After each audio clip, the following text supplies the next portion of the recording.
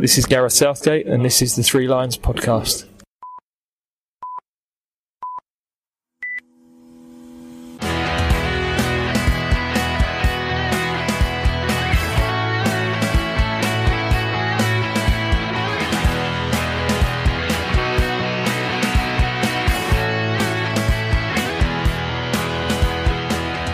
Hello and welcome to the Three Lions podcast, and welcome to 2020, a year that will hopefully see England put to bed 54 years of hurt by lifting the European Championship trophy on home soil, Wembley Stadium, Sunday the 12th of July.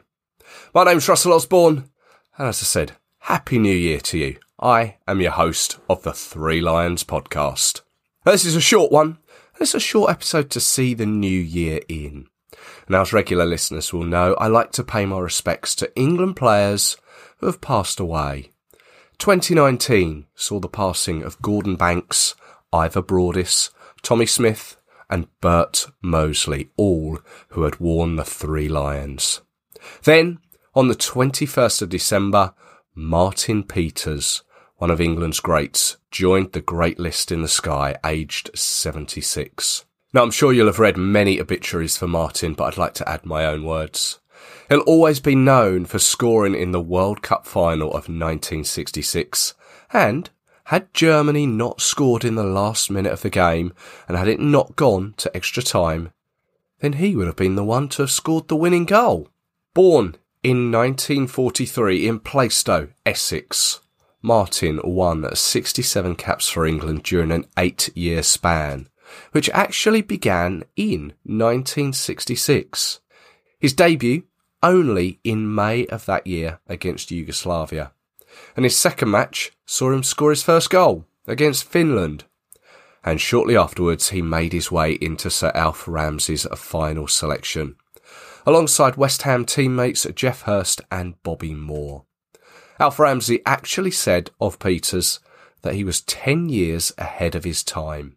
Now, he didn't play in the first group game against Uruguay, but did play against Mexico and kept his place up to and including the final. As I mentioned, scored against Germany, a half volley that came to him from a deflected Geoff Hurst shot. England piled on the pressure. Bobby Charlton inspired a movement which, with just a little more luck, could have put England in the lead. It's there! Peters has scored! For the Wembley thousands and the millions at home, one thought: victory. England, spurred by their 2-1 lead, played like a team inspired to clinch a win. He went on to score 20 goals for England and also went to the 1970 World Cup finals, again scoring against the Germans to put us 2-0 up. However, he was substituted later in the game and Germany went on to avenge their loss of 4 years earlier.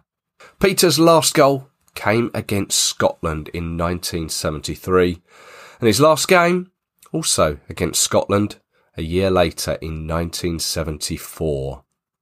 Now, his playing career saw him score goals wherever he went. Starting at West Ham, 81 goals in 302 appearances. And then in 1970, he became the first £200,000 player, switching to Tottenham, where he played 189 times, scoring 46 times.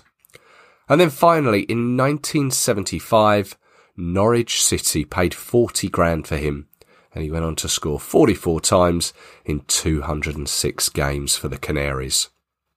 Alongside the World Cup win, he lifted the European Cup Winners' Cup for West Ham and the League Cup and UEFA Cup for Spurs. And in 1978, he was awarded the MBE for services to football. Martin Peters is the fifth member of the 1966 winning side to have passed away, following Gordon Banks, who died earlier in 2019 in February, Ray Wilson in 2018, Alan Ball in 2007, and Captain Bobby Moore in 1993. The 2020 New Year's Honours list has been announced, and like Martin Peters gaining his MBE, this year's list features Lionesses legend Jill Scott, who was awarded the MBE, but for services to women's football. Aged 32, she won the first of her 146 England caps back in 2006, making her debut against the Netherlands. She then went on to pass Peter Shilton's 125 caps and become the highest England appearance maker. She said of her MBE, "There's been tough times. I remember going away on an England camp when I was 14 and never got selected then for 4 years. It was really difficult because a couple of my teammates were also being picked.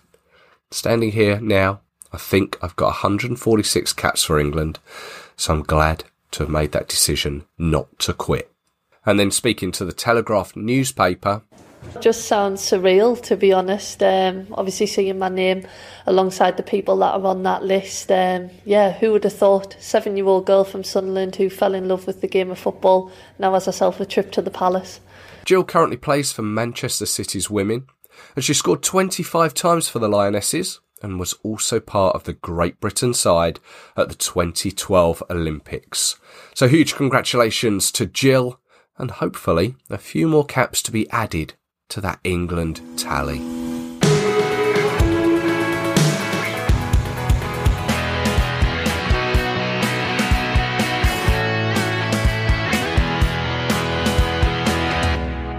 So a new year in always means setting some new plans in place. Some you follow through with, some fall by the wayside. In the run-up to the European Championships this year, my plan is to look back over the Euro tournaments that England have played in and speak with supporters who were there, hearing their memories and experiences. And we'll start that very soon with England fan Les Gasson and his trip to Italy for Euro 1980. Stay subscribed and it'll find its way to your ears in the next few days. A great way to start 2020. I'm sure you'll agree.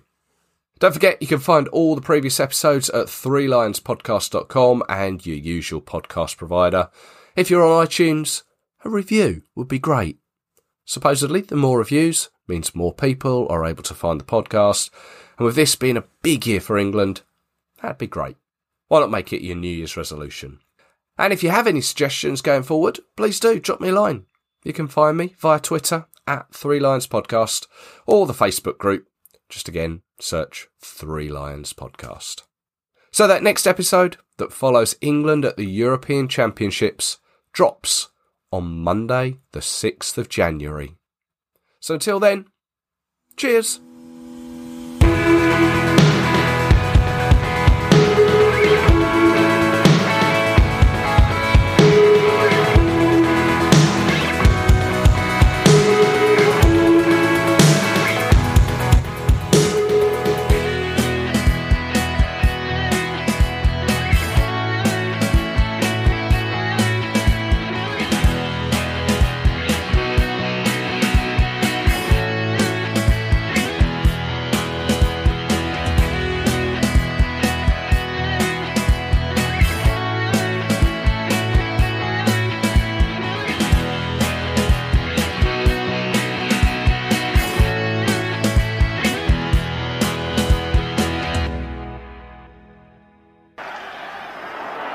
Hurst